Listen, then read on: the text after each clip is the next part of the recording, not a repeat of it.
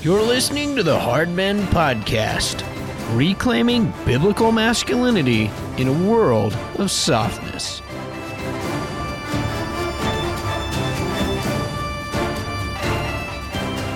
Welcome to the Hard Men Podcast. My name is Eric Kahn. I'll be your host today for this episode. What I want to do today is take a look at a question that was sent to me by one of our listeners. I thought it was an excellent question. And I think it's a question that a lot of people are probably asking. So as we answer this today, I hope it's helpful. So I'm going to read the question. Here it is. While niceness in the modern sense is not a virtue, gentleness and kindness are fruits of the Spirit. These fruits of the Spirit exist in the new man. Jesus, the true man, calls himself gentle and lowly in heart. My struggle as a man is the balance of hardness, as you've talked about, and gentleness. I don't want to be a pushover without firm convictions and strength, but I often fail to soften my words for my audience, including my wife and children. Over and over, men are reminded not to be harsh in Scripture. So here's the question. How should gentleness be defined? And then secondly, what practices help cultivate the virtue of gentleness without being weak and against an imbalanced manliness that fails to incorporate the biblical standard in its fullness? So the first thing I want to do today is just take a little bit of time to go through exegesis, look at a couple Bible passages, and answer the first question: what is the scriptural definition of gentleness? And by that, what does it mean for us to be gentle men, right? We're masculine, we're hard. We've talked about that, but how does that balance out with gentleness?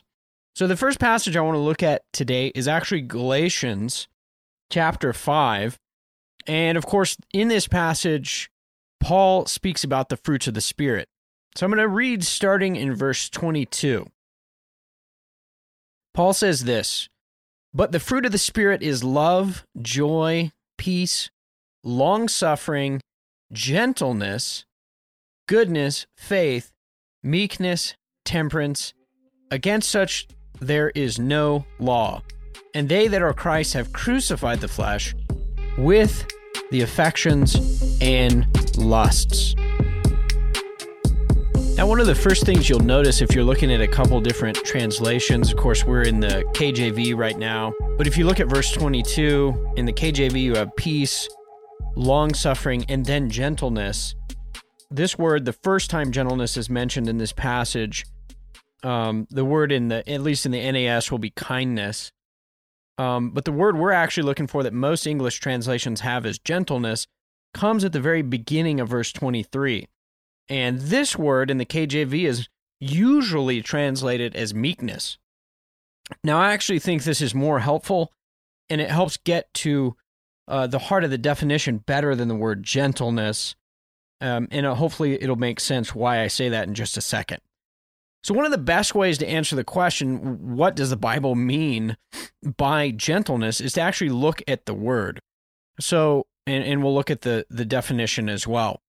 So in verse 23, meekness or gentleness in the NASB is listed as a fruit of the Spirit.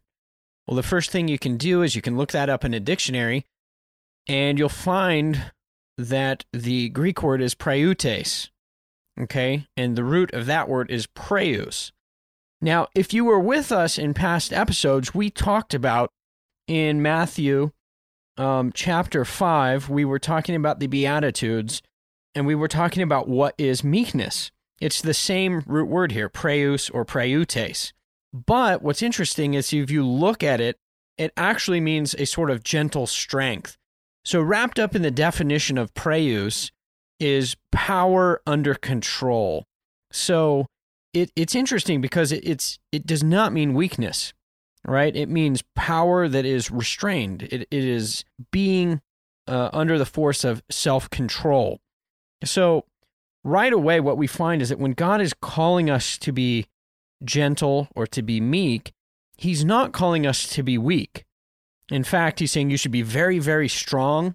Men should be dangerous. They should have a capacity for violence and a competency in those things. but they should be able to control themselves as well. Now, another question that you could ask is, where do you find this word praeutes in the rest of the New Testament in the Greek?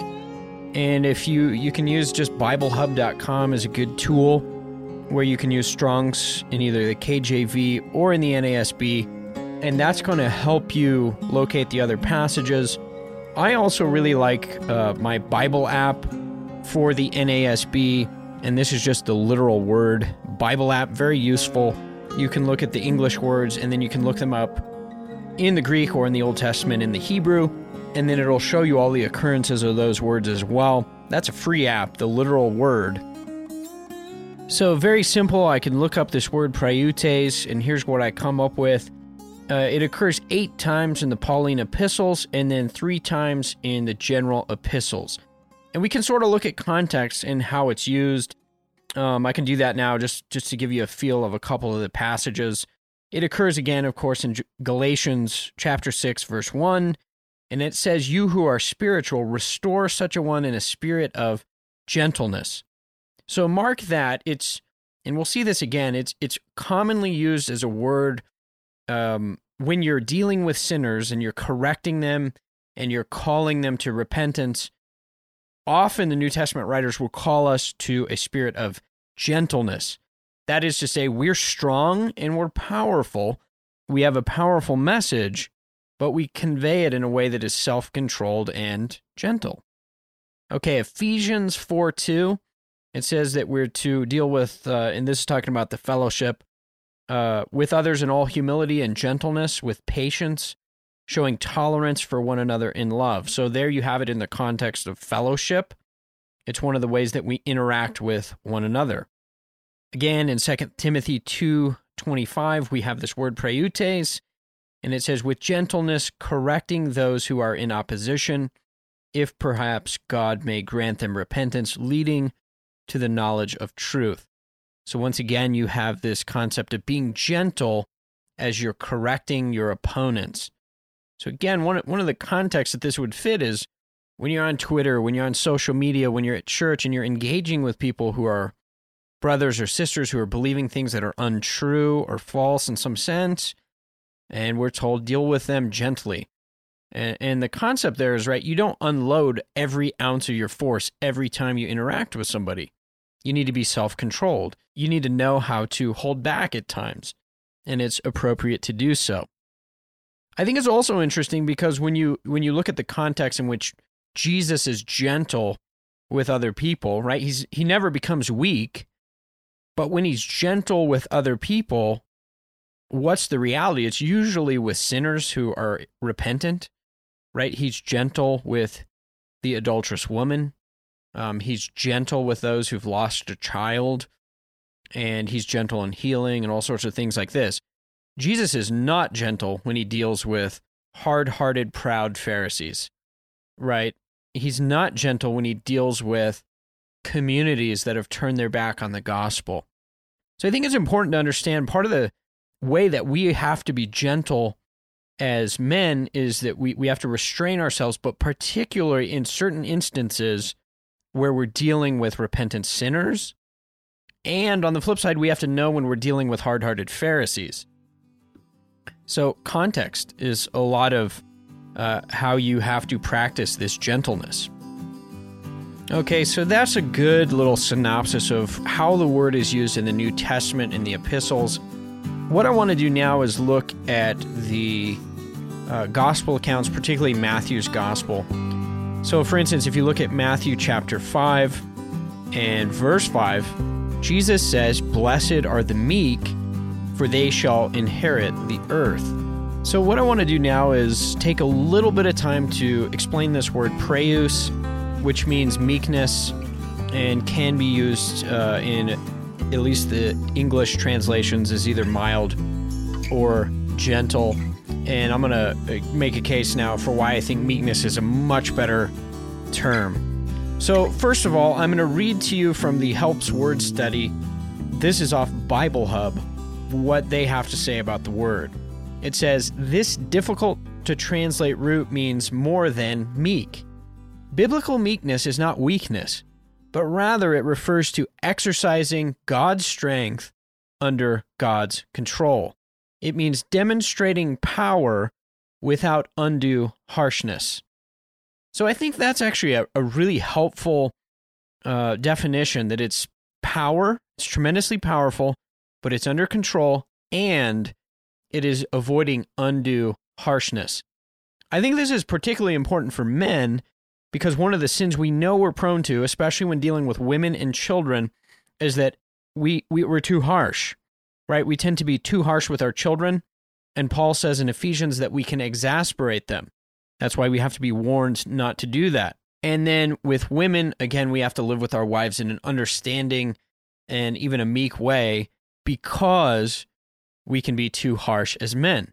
So God isn't saying, look, men, you need to be neutered and you need to be weak. He's saying you need to learn how to control your power, right? So you're on a battlefield 1 minute, you're with your, fellow soldiers in the trench, and with each other, you can be harder, right? You can speak in harsher tones, you can give direct orders, and nobody's really offended by that because that's a man's world. The problem is when you come home, you can't speak like that to your wife, right? You can't just be as brusque as you might be in the trench with your wife in the kitchen. And the same thing with your children, as many fathers, myself included, have figured out, is it's so easy to crush your child. He's not a grown man, even if he's a boy, if she's a girl, right? You cannot unleash the full hard masculinity on them. You need to learn how to be gentle in the sense of controlling and toning down the harshness in certain environments. So again, the word here in Matthew chapter 5, verse 5 is praeus. Just to give you a feel for where else it occurs 4 times in the New Testament. 3 times this exact word shows up in Matthew's gospel. So chapter 5, verse 5. Then you've got Matthew chapter 11, verse 29. Jesus says, "Take my yoke upon you and learn from me, for I am gentle." Right? There's your word, gentle and humble in heart, and you will find rest for your souls.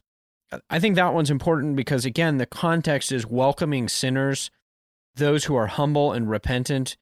You have a refuge in Jesus. He's not going to be overly harsh with you, but he's going to welcome you. Okay? Jesus is not saying this to hard-hearted Pharisees. Those were the people that he saved the whip and the overturning of tables for, but he knows his audience. And in this case, he's speaking to those who are brokenhearted because of sin. And for those who are repentant, you can come to Jesus, and he's going to be gentle with you. Matthew 21:5 says this, "Say to the daughter of Zion, behold, your king is coming to you, gentle or meek, and mounted on a donkey, even on a colt, the foal of a beast of burden." And then the final reference is 1 Peter 3:4, "But let it be the hidden person of the heart with the imperishable quality of a gentle and quiet spirit," right? This is to women and wives, to have a gentle, there's your word, and quiet spirit. Now, one of the last things I want to do is take a look at some of the context in which this word praeus was used in the Greek culture. And one of the key sources is from Xenophon of Athens. Xenophon was an ancient Greek historian. He was a soldier, and he was a philosopher. He became the commander of the 10,000, this group of mighty warriors. He was known for his genius as a warrior and as a soldier, and yet he's also this great philosopher. It's interesting, too, because Xenophon was associated often, though he wasn't from Sparta, he was beloved by Sparta because he, I think, had a kindred spirit with these men who were warriors. But it's great to see that he used this word praeus. Well, in his work, The Art of Horsemanship, Xenophon describes the selection and the training of war horses. What's most interesting is that Xenophon tells us that the Greek army would find the wildest horses in the mountains, and they would bring them to be broken in. Now, after some months of training, what they would do is they would sort the horses into categories, right? Some would be discarded, some were broken, and some were made to bear burdens, carry heavy weights. Some just had everyday uses. but there was a select few selected and picked to be war horses. So this is like the special forces, the Green Berets, the Navy SEALs of the horse world. And you can understand why, because you're going to war. So they would take this horse out of this cream of the crop, and once he had passed the conditioning required for a war horse, then at this point, the horse's state was described as preyus. That is, he was meek. So actually, in even more current times in English language, this word meekness was used to describe a horse. A horse was meeked, right? It did not mean that the horse was neutered. It did not mean that the horse was weak. Far from it. It was almost exactly the opposite, right? The horse was tremendously powerful, but he was controlled by the rider. He had learned to take all that passion and strength and determination, and through training from the rider, he was disciplined now. And only the best horses could be used to stand in the face of armies and not flee, right? This war horse, this preyus war horse, the hoofbeats upon the ground like thunder into battle. And yet this war horse responded to every command of the rider. This is what it means to be meek, and this is the word that Scripture uses to describe the way a man should be. What your family needs to see is you submitting to authority. You're calling them to submit to your authority and your rule, but they need to see a man who has disciplined himself to submit to the proper authorities around him as well. So how can you be a hard man but also a meek man? So I'm going to give you a few points. Number one, you can learn to distinguish the difference between the world out there and the world in here. Okay, so what do I mean by this? Well, what I mean is that a man knows when he's at war and when he's facing the enemy, okay, and that is a certain context, and he has to act a certain way. But he also knows that when he comes home, into the home, he's no longer out in the world, and so his demeanor, the way that he pulls back and he so to speak, he pulls the reins back on all that power. Right now, he's around children. Now, so often, this is where masculinity fails, right? This is why police officers come home and domestic violence is so astronomically high among them, because it's hard to differentiate the street from your home, right? And you want to take all that angst and that conflict and you respond to it one way when you're on patrol, but then it's really hard not to let that translate into how you treat your wife or your children in the home. This is one way that you have to distinguish, again, between the world out there and the world in here. Now, the second thing I'll say is that meekness requires strength. It requires physical strength. As we said in past episodes, it requires the strength to be able to kill someone in self-defense with your bare hands or with a firearm. So one of the ways that you can be meek is you can hone your strengths.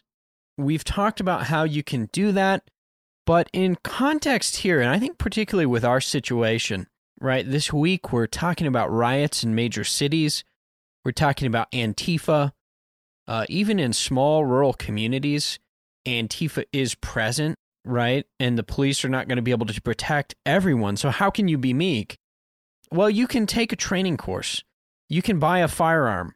You can buy a pistol. You can buy an AR-15, or you can buy a shotgun. And you can get the training so that you're deadly and violent. But here's the thing. What does meekness mean? It means that when you're around your children, you don't take the same demeanor. The other thing is you have to have that strength in the first place. You can lift weights. You can get stronger. You can run. Because these are real physical necessities in a world of chaos and conflict. You might actually have to outrun someone. Maybe it's Antifa, right? Maybe it's a different style of criminal. Maybe you're on the battlefield. Maybe you're a police officer. But your physical stamina and strength actually matters. That was number 2. You have to actually have physical, real strength. And number 3, you have to learn discipline, right? How can you learn how to discipline and control the strength that you have? One of the best ways is by learning how to submit to authority. It's about how you respond to your boss at work. Every day when you come home, do you just unload to your family about what an idiot your boss is? Right? Because what you're telling them is, and what you're showing them, is not submission to authority. It's not honoring the authority that God's put in your life. You're calling them to submit to your authority and your rule, but they need to see a man who has disciplined himself to submit to the proper authorities around him as well. Now, the last thing I want to say is this. Inherent in these principles of hardness and gentleness is a sort of paradox, right? Two seemingly contradictory concepts. But so often in Scripture, that's exactly what we find. In fact, it's what we find about the character of God himself. He is both the lion and the lamb. And we might say to ourselves, how can this be? It's hard to wrap our minds around it, but it is the way that God's revealed himself to us. So very practically, how can you work on meekness in your own life this week? Well, first of all, I just encourage you that meekness is a fruit of the Spirit. We have the fruits of the Spirit in ourselves because John 15 tells us we're continually abiding in Christ. Moscow, Idaho, Christ Church has put out, you can find this on their website, they put out a Bible reading plan for the summer. Man, one of the best things that you can do for your family and with your family is lead them in family worship and in particular in the reading of Scripture.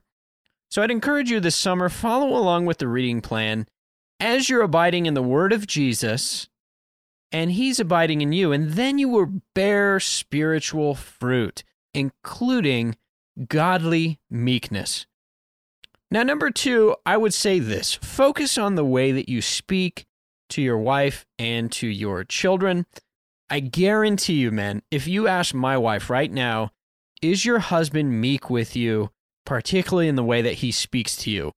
My wife would be honest and she would say, that's an area where my husband really struggles. And I think the more that you're embracing masculinity, the more that you're embracing assertiveness and strength, you're going to struggle with the way that you are not gentle with your wife and children.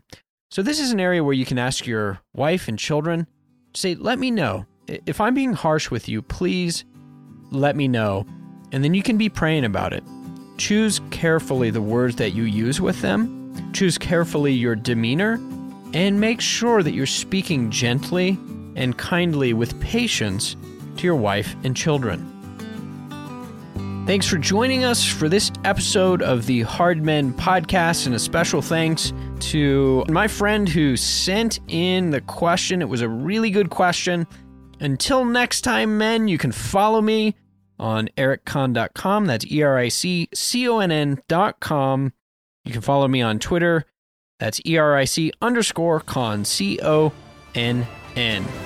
Till next time, men, stay frosty, fight the good fight, act like men.